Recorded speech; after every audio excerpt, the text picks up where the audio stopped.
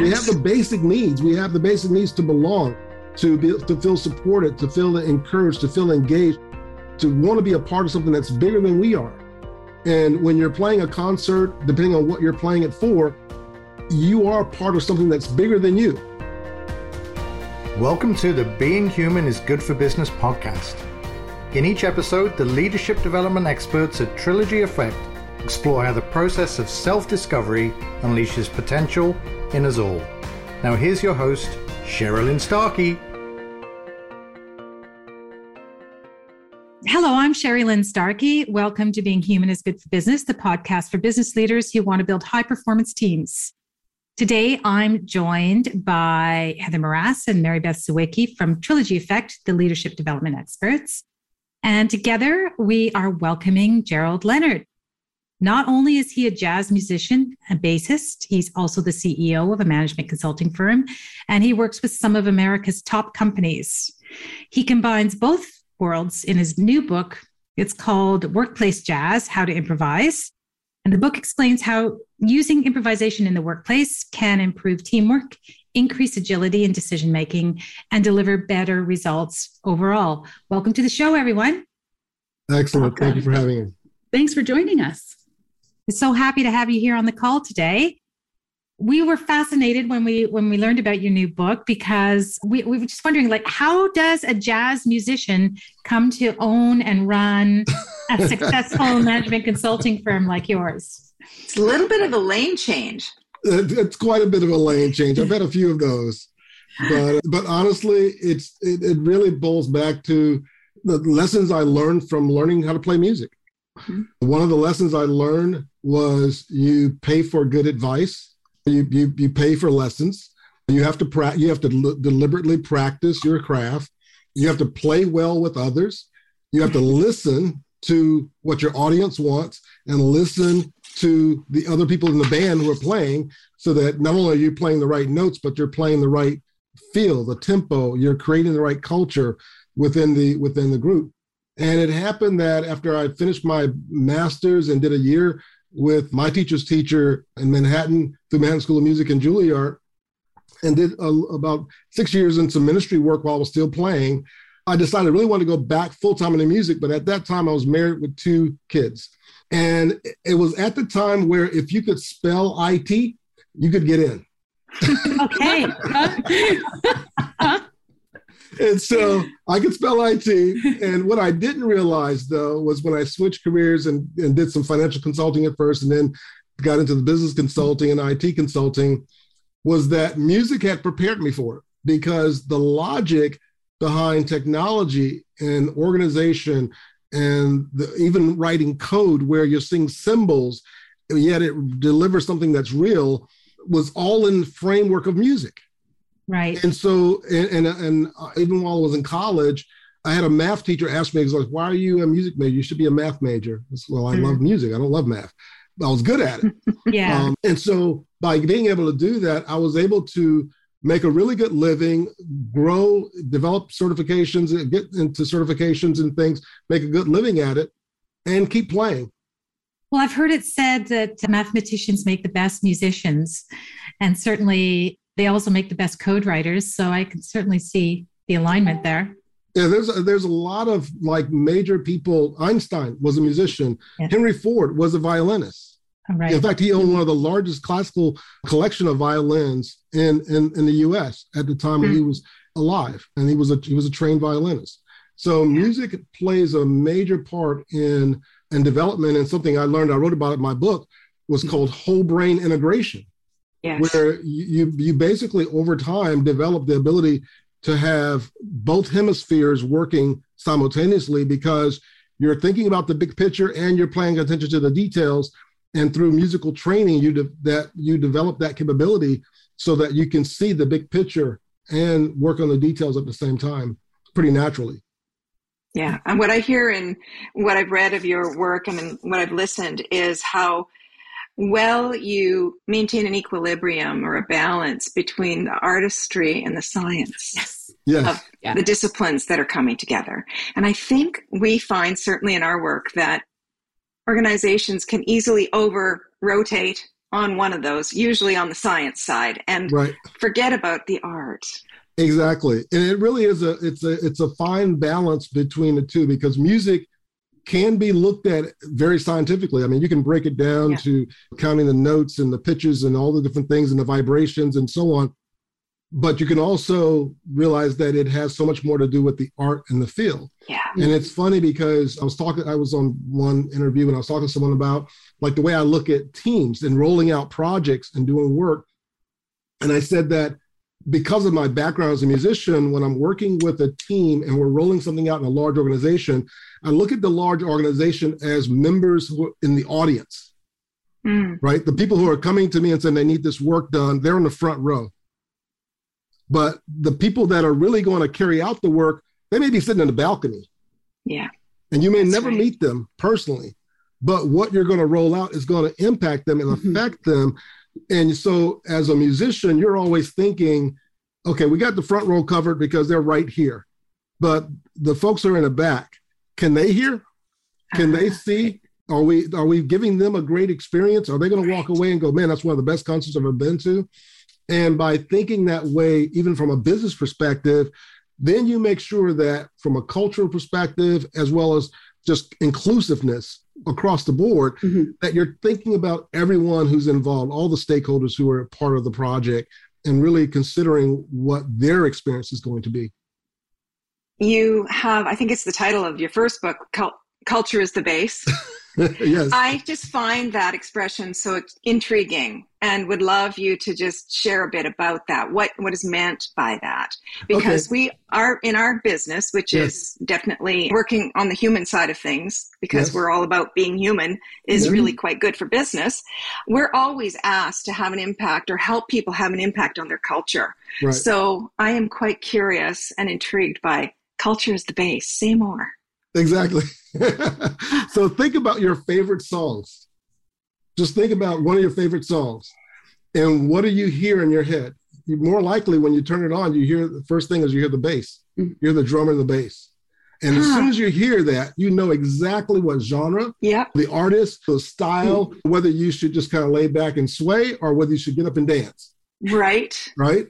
Just based on, and there's no words. It's just and in fact, when you go to a concert and you hear the bass and drums, you don't just see it and hear it, you feel it, right? There's a feeling that you can feel it physically. Well, when you walk into a really good company or store, what do you sense when you walk in? You sense their culture, right?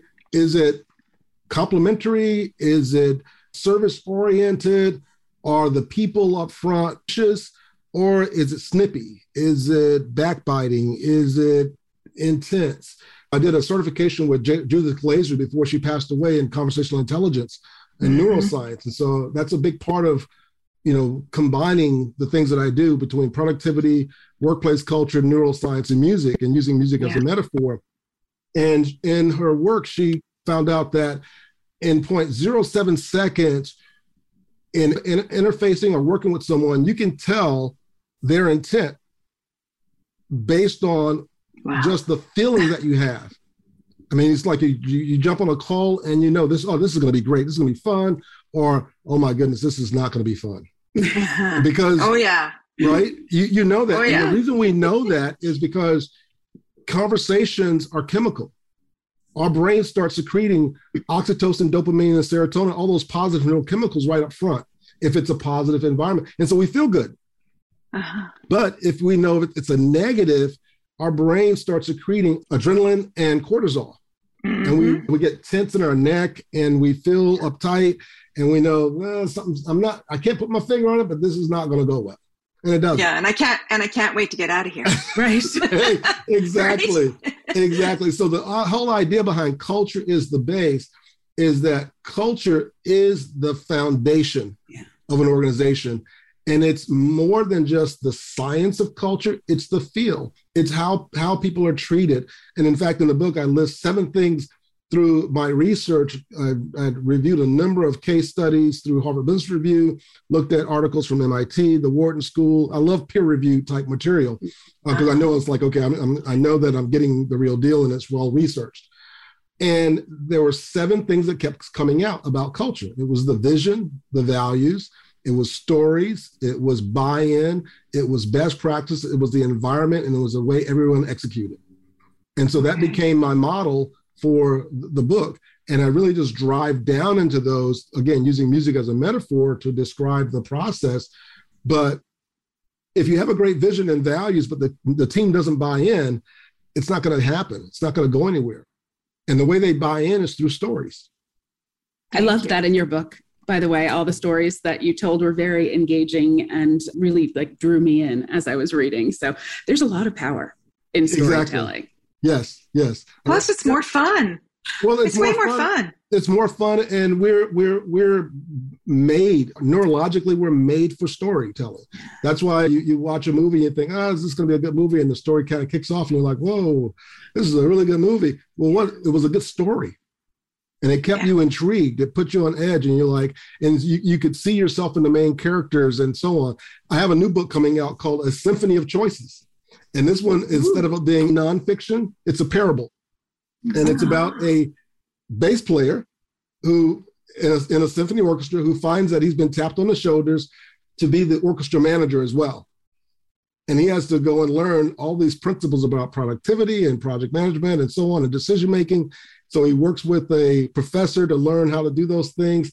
But again, it's the story. It's the story that pulls people in, that gets people thinking and really seeing how they can execute and how they can implement some of the things that we're talking about. And when does that come out? That's going to come out probably in the beginning of the year. Right now, I just finished up the manuscript. It's with my editor. And then I'll be then sharing it with my literary agent. And I have a publisher that's interested, and we'll go from there. Workplace jazz. Why do you think that now is the time for a book like Workplace Jazz? Because it's not just because of the pandemic. It's like the pandemic was part of a perfect storm, right? I mean, we had the economy, we had the racial tension, we had the pandemic, and then it was kind of like the situation that happened in Minneapolis, I Can't Breathe. But everyone felt that. Yeah. Not just because of that. They felt that because they were stuck in the house dealing with the pandemic. They felt that because of where things were economically. They just felt so suppressed by so many different angles. In that, and now we have the Great Resignation, right? Yeah. And companies are struggling to find workers, and the workers have finally realized, wait a minute, my life is short. I want to do something that matters. Exactly. And the whole idea behind Workplace Jazz is you want to build teams that matter. You want to build teams that connect. And from a musician standpoint, playing with a group of musicians, and what's so interesting about playing with musicians is you can get a group of musicians who are from different countries, speak different languages, and they're going to play a show together. They can read music and they can play a show together. They may not even be able to communicate verbally that well, but they become best friends, and they'll figure it out because the music just kind of pulls them together, and it creates that kind of workplace jazz concept of, regardless of our differences and so on, we're all human. Yes. We have the basic needs. We have the basic needs to belong, to feel supported, to feel encouraged, to feel engaged, to want to be a part of something that's bigger than we are. And when you're playing a concert, depending on what you're playing it for, you are part of something that's bigger than you. Yeah. And you bring your best self to the table, but then you forget about everything you've been practicing and learning, and you slowly focus on the intent of the show and the music, and you really tune in and listen to the other musicians and what they're doing so that what you're playing blends and sounds well, and really upregulate the personality and the atmosphere of everyone's there. So I think right now, with all of the attention and everything that we're going through, having a workplace jazz mindset and focus is critical.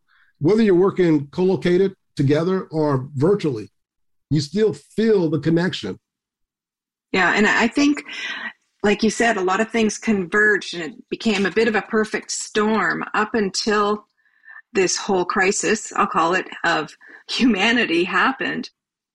It was still kind of safe to dismiss the need for investing in the human side of our business. Right. You could still get things done.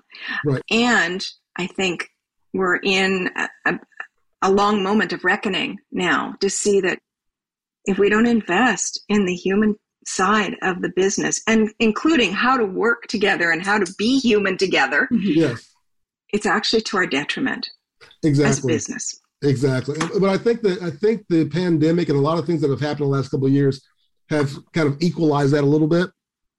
So one of the themes in your book is about embracing change. What guidance do you have for leaders who are trying to navigate these changing times? When you're embracing change and you're having to navigate, I think one of the main things is you have to have a really clear picture of where you're trying to go, right? And you got to have a model or a set of values or standards of how you're going to get there, where you're going to go. But then you also then have to get everyone engaged. And again, I go back to stories, and this is why I love using stories in my books and stories about different types of people, because stories are the things that move your head, heart, and hands. I mean, think about the time you watch the movie and the movie's over and you're like wiping tears away. It's like, what happened? Right? It's like, well, you experienced a story that moved your heart. And depending on what the story's about, you may think, wow, I'm going to do different. I'm going to treat my spouse different. I'm going to do something different with my kids because of that movie or that story. So stories are so important in organizations. How do we get to where we are? Where are we going? Why are we doing this? Because you want to get everyone engaged and on board. And a big part of that also is, it's kind of like what you do in the military. The general may have the intent, but he lets the lower ranks develop the how-tos because they're close to the work. And sometimes that's what is required as well, is that you may have the intent of where you're trying to go, but let those who are close to the work that you've brought on, that you've hired for their expertise, let them use their expertise and create new ways of doing work that you might not have thought about, but that actually can get things done. Now, obviously, you got to manage that and work with that along with inside of boundaries. But by engaging them that way, you get their head, their heart, and their hands involved in the process. And I think that's so important right now. It's about trust, right? You have to trust. It is about trust. Exactly. I was listening to LinkedIn, Satya Nadella, who's the CEO of Microsoft. Yeah. And I think he and Microsoft leadership put together a course. And I've kind of adopted their model for myself and my companies. And the model was to model, coach, and care. And that was their management philosophy. And he is an extremely bright guy. He's an extremely bright guy. But he started with Microsoft as a technician, like a server guy, and just an engineer. And he rose up through the ranks. But his model, his mindset has been, whatever I want my teams to be like or to do, then I need to model that. Yeah. Right? I need to set the example and model constantly learning, constantly growing, technical expertise and business expertise, and just fluidity, and just model everything that he wants from the company. And then he needs to coach his leaders, not demand or beat on them to be this way, but to coach and to really pull it out of them, right? But also to have the mindset of, not only am I going to model and coach, but I'm also going to let them know that I really care about them as human beings, as people. And honestly, I feel like I've made that my model to lead in my companies, because the modeling component is really important, even from a neuroscience standpoint, because we have something, all of us have something called mirror neurons.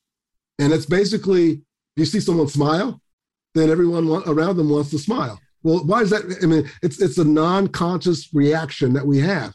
But if you see someone frown and kind of scour at you, you shy away and you don't smile and you look away. Mm-hmm.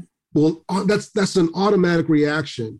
And so the modeling gives everyone around you a model to look at, right? So again, if you're growing and you're changing and you're developing and you're being what you want your company to be, then they're going to follow. Yeah. We're always making the point that knowledge does not equal practice. Exactly. We can know a lot. I can read a lot of books and listen to all kinds of podcasts. And that doesn't mean I'm putting it into practice. And until I do, I'm not experiencing the awkwardness and the courage it takes to try something, to get out on my edge and grow a bit. And if we aren't putting our own work into practice, just like you, we aren't much help to our clients. I wanted to bring the conversation back to coaching a little bit before we wrap it up.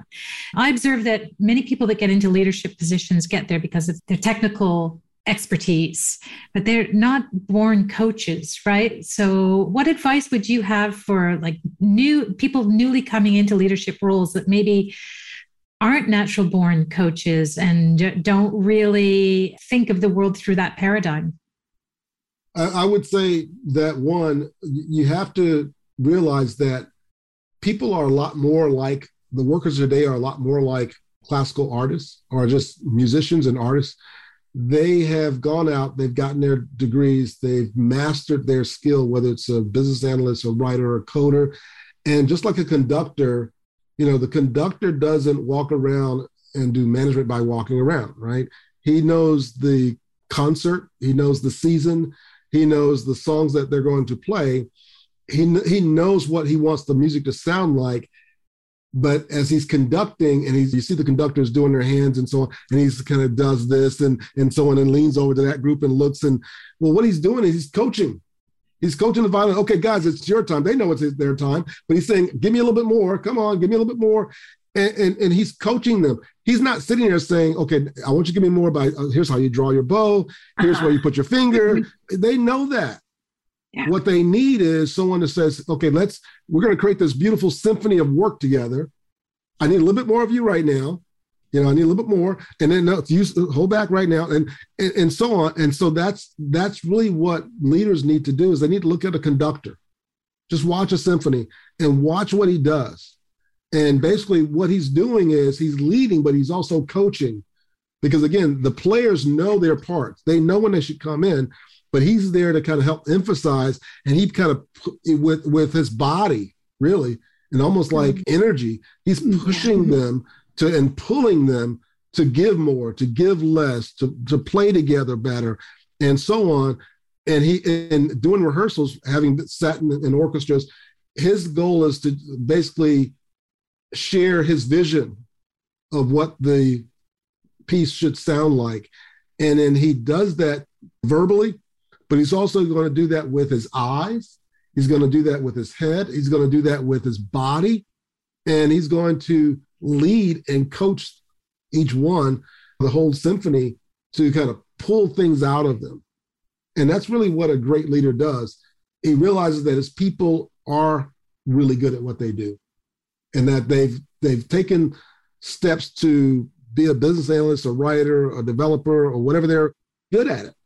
Yeah. They had the audition, they got into the company, and now they're sitting in first chair, second chair, whatever, and now they're playing the song, and his focus is, how do I get the most out of these musicians? I'm going to demand high standards, but I'm also going to pull them and coach them and motivate them. And part of that is that he had to learn that. Yeah. You can take classes on it, you can go to webinars, you can get coached yourself. That would be a good start. and quite honestly, the first lesson I learned about being a musician was, if I wanted to get good, I needed to go pay for a coach. I had to come out of my pocket as a kid, because I was the youngest of 6, and I had to go and find a good coach and then pay for lessons. My parents didn't pay for lessons. They were like, we're going to feed you. We got 6 of you guys. We're going to feed you. Now, if you want to do something like that, you got to get a little job and you're going to pay for it. So I got a little job and I went and made money, found a bass teacher and said, hey, could you teach me? And I paid him. And he'd give me things to do. And I had to go home and practice it, because now I'm paying you to tell me to get better. So I've got some skin in the game here. I better make Exactly. But even as of today, I probably have 5 or 6 coaches that I pay. Yeah. We do the same thing. Mm-hmm. We're provide coaching. Well, we also have coaches. Exactly. Because the more you grow and the better you get is the more you realize how much you still don't know. Exactly. The highest paid people in the world have coaches. Yes, of course. Mm-hmm. Yeah. And even the height. LeBron James is a billionaire athlete. He still has a coach. Yeah. Because he knows if I can get a little bit faster, just seconds, nanoseconds faster, if I can get a little bit stronger, if I can shoot the ball a little bit more accurate, I'm going to continually keep winning. Yeah. And if I can find a coach that's going to give me a centimeter more advantage, that's all I need. Yeah. And they realize that. And so they work towards that. So as a business leader, we have to be willing to say, I need to learn how to be a better coach. What books have I read about coaching? What webinars have I read about coaching? What workshops do I have a coach that's teaching me how to be a better coach? Yeah, exactly. I would say hire a coach, get involved with, continually focus on that learning aspect, not because you're doing something wrong, but because you want to get better. And then the whole mindset of being a lifelong learner. Yeah. Mm-hmm. And where can our podcast listeners buy a copy of your new book? Oh, they can get it from Amazon. They can get it from my publisher, Business Expert Press. But probably the fastest place to find it is on Amazon. I just so appreciate this opportunity to have you on our podcast, because we do talk about the art and science of being in business, of the way we can interact with each other. And so when this was first mentioned to us as a possibility, it was kind of like, like, let's think of, and then it was just such a natural fit and so interesting to us. So thank you so much. Thanks to author and musician Gerald Leonard for joining me, Heather, and Mary Beth on the show, and for sharing so much great information and so many practical tips for leaders to take away and use. We learned why culture forms the foundation or the base of any successful organization, and about the 7 things you need to do to build a great one. We also learned how to use storytelling as a powerful leadership tool. We learned how leaders can use a jazz mindset to build teams that will go on to do great things. And we learned about the importance of coaching and being coached in any successful organization. If you'd like to learn more, find Gerald's new book, Workplace Jazz: How to Improvise, on Amazon.com. Also, check the show notes for a link to that book and other resources that were mentioned in this podcast. If you have a second, please drop us a rating or a review over on Apple Podcasts or wherever you get your podcasts so that others may find us. And if you like the show, go ahead and recommend us to all your friends and colleagues who want to become better and more effective leaders. I'm your host, Sherry Lynn Starkey, and remember, being human is good for business.